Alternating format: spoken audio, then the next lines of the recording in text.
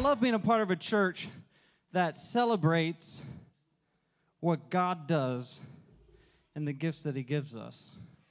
You know, one of our core verses here is Ephesians, and it says that we are his workmanship, created in his image. And through that, that means that the gifts and talents that God gives us, he wants us to use. And how cool is it that we have something like Center of the Arts that helps young kids learn how to use the gifts and the talents, the creativity, and the art that God has put inside of them in a way that honors and glorifies God. I love being a part of that, so it's a blessing. Today is Easter, Resurrection Sunday, and it's a time where we celebrate what Christ did in our lives. And as a part of that, I'm going to start this opening part of our message with a little bit of setup. You see, before Jesus went to the cross, he had a lot of stuff that happened. And we're going to look at a passage in that of the importance of being broken and what that means in our lives today and how we can apply that to our lives. And we're going to look at an anointing of Jesus. And we actually have in Scripture where he was anointed 2 or 3 times, depending on who you talk to and looking at the passages. But before his death, he was anointed in his life. And I think it's an important picture for us to look at and see what Jesus has done for us and how he was broken for our brokenness. So if we look at Mark chapter 14, verses 3 through 9, it says, "Meanwhile, Jesus was at Bethany at the home of Simon, a man who had previously had leprosy. While he was eating, a woman came in with a beautiful alabaster jar of expensive perfume made from essence of nard. She broke open the jar and poured the perfume over his head. Some of those at the table were indignant. Why waste such expensive perfume? They said it could have been sold for a year's wage and the money given to the poor. So they scolded her harshly. But Jesus replied, 'Leave her alone. Why criticize her for doing such a good thing to me? You'll always have the poor among you, and you can help them whenever you want to. But you will not always have me. She had done what she could and has anointed my body for burial ahead of time. I tell you the truth, wherever the good news is preached throughout the world, this woman's deeds will be remembered and discussed.'" This is essential to the gospel. The good news, wherever the gospel of what Christ did is preached, this woman's actions will be talked about. And what did she do? But she took what was most valuable to her and offered it as a gift to God. And this is medium-sized vessel. If you put olive oil in there, that would last you a couple meals, depending on how much you like your salad to be dressed. But the reality is that is a much larger vessel than what this probably was. The alabaster vessel was probably something like this. A year's worth of work contained in a tiny alabaster shelled jar. Now, this is hard to illustrate with because y'all are a little bit away from me. But this is a vessel that could be, like, if you put a year's worth of money into this, that'd be some expensive stuff, right? But the reality is that is what was taken, and it was broken to anoint God. And you see, a broken jar is pretty much useless once it's broken. You can't do much with something that's broken. But the reality is that was necessary for what was inside to be used. She couldn't get what was inside of value to her out until it was broken. And, you know, I was thinking about it. A broken jar, it can do 2 things. It can be used, and oftentimes it'll cut you, right? When you drop something, it has a sound to it, and we hear that sound, we go, oh. That's not supposed to happen. Watch out. Who doesn't have shoes on? Don't move. Right? Because what happens? It'll cut you. Here's the other thing. A broken jar is also used to create a beautiful mosaic. I can't have the beauty of the art of a mosaic without broken pieces. But the reality is that our brokenness is needed to create the picture that Christ is done. Our brokenness creates the mosaic of God's redemption in the world. We're either anointed to be broken, or we're just broken shards. I actually dropped that, and it sounded bad, but it didn't even break. And a lot of times the world will come in and just beat us down. And we're left with just a piece. And this is probably what it was like. And she took it and she poured and anointed it over Jesus. A broken piece that can be used for two things: redemption or stuck in pain. And our brokenness sounds different. I could take countless different items and break them, and they'd all sound different. And here's the reality is that our brokenness will sound different than someone else's. It'll look different than another person's. But it was the display of this woman's own brokenness offered to Christ that brought her freedom. And it's through Christ's brokenness displayed on the cross that we ultimately find our healing. It's only through the reality of Christ's brokenness that we are healed. It's the power of our testimony that shares of God's goodness to those around us. And how amazing it is to hear from someone how their life was completely changed by God's love and by God's people. And, you know, one of the things that I really adore about this story is, you know, I too have a past. And this woman had a past. And she brought all of herself to Jesus' feet, just like I did so many years ago. And it was in my brokenness that God called me to share my testimony and to begin to speak the good news. And I didn't know back in 1998 that God would use my family, that I would be a part of a church, that I would love sharing Jesus. I just knew that I was hurting and I was broken. In your baskets today, there's glass candy. And you know, those shards, they can sometimes feel so hard. They can hurt. But there's a sweetness when you just bring them to Jesus' feet. Father, thank you for taking me from a place of brokenness to a place of healing, God. Father, I thank you that you are not a respecter of persons, God.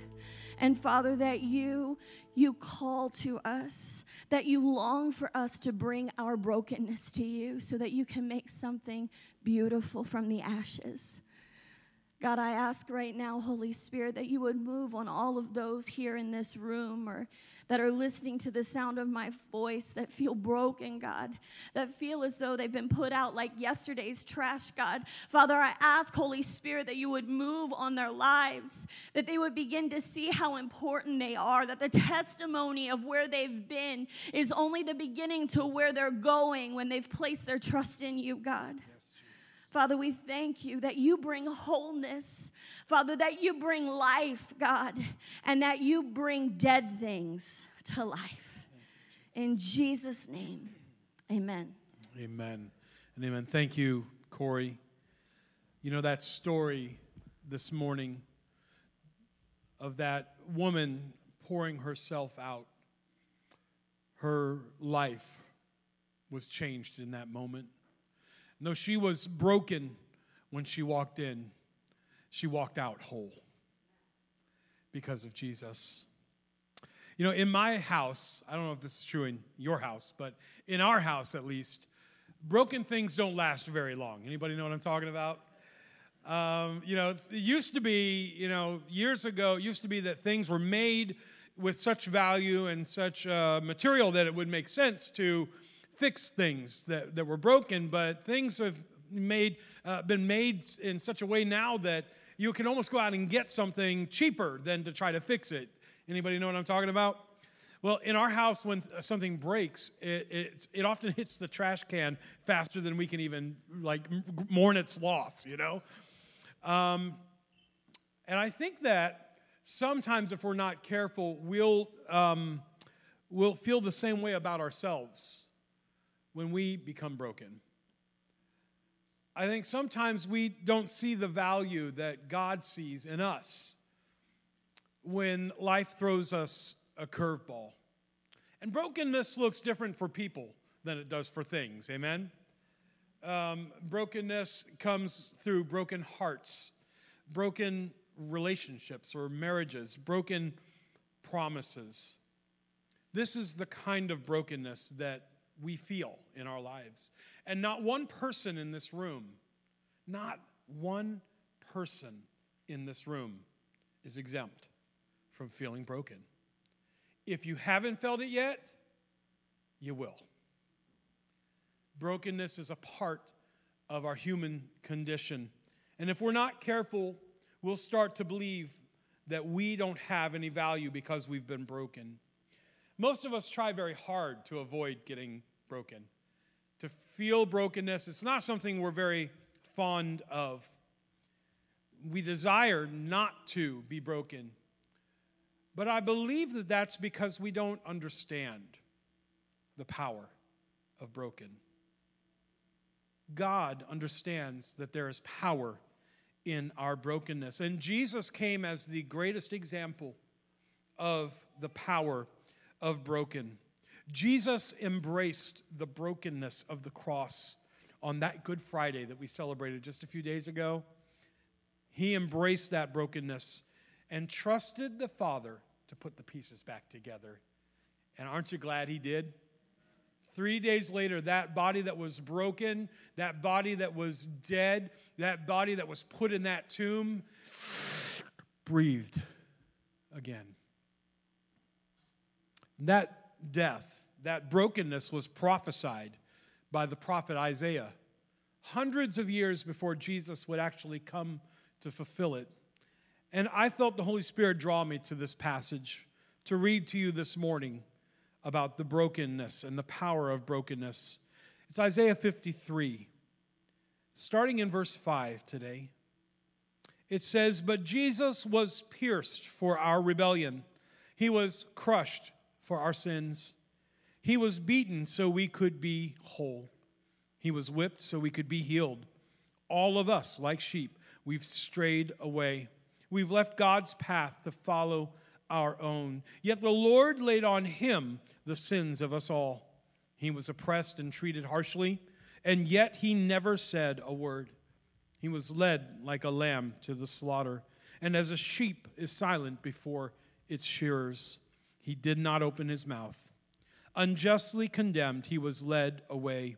No one cared that he died without descendants, that his life was cut short in midstream, but he was struck down for the rebellion of my people. He had done no wrong and had never deceived anyone, but he was buried like a criminal. He was put in a rich man's grave."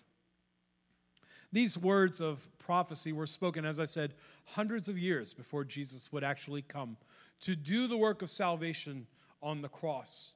And Jesus knew that he would have to be broken to accomplish God's plan.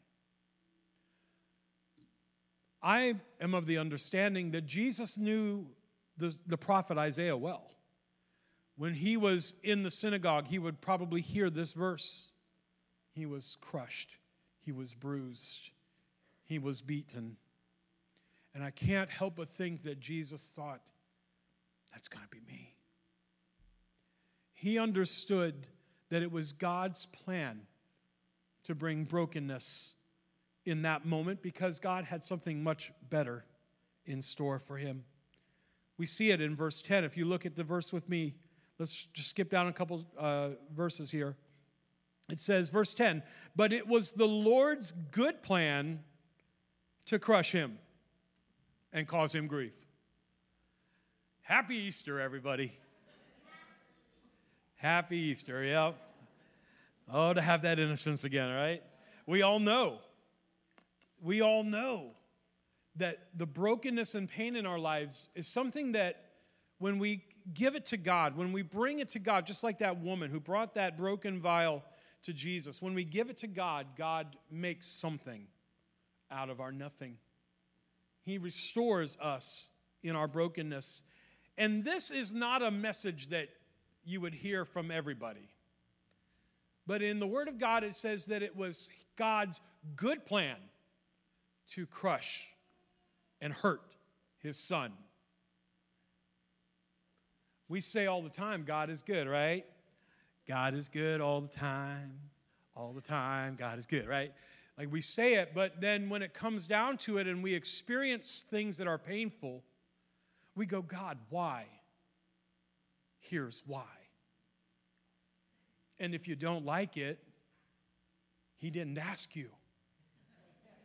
It was God's good plan to bring us to a place of brokenness, because here's the thing, y'all. It's a hard truth, but you can't make something out of nothing. No matter how hard you try, no matter how much you pull yourself up by your bootstraps, no matter how much you put yourself into your life, at some point, you're going to be out of control. At some point, brokenness will crowd into your life. And in that moment, we have to bring our brokenness to Jesus and understand the power of brokenness. Jesus' moments of humble brokenness on the cross produced a blessing that never ends. We call it salvation. You and I, we can be saved. We can be delivered. We can have right relationship with God, not because we're so good, but because He was good and is good. And our brokenness in a moment can produce an eternity of blessing for the people around us when we humble ourselves before God. And if you're broken this morning, if you're feeling the brokenness today, if you're carrying brokenness in the shards of your life today into this house, I've got good news for you. When others see brokenness, God sees you as ready. Others may see you as broken right now, but God sees you as ready.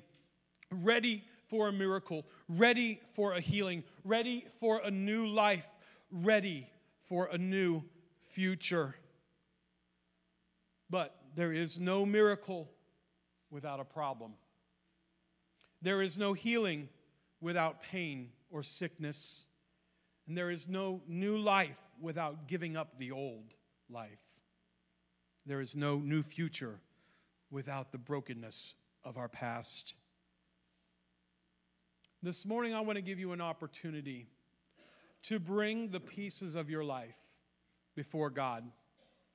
We're not going to ask you to do anything unusual, or, we're doing all the unusual stuff. So we're not going to call you up and, send you through a prayer line or do something weird or funky. But I do want to give you a moment to respond to this word today.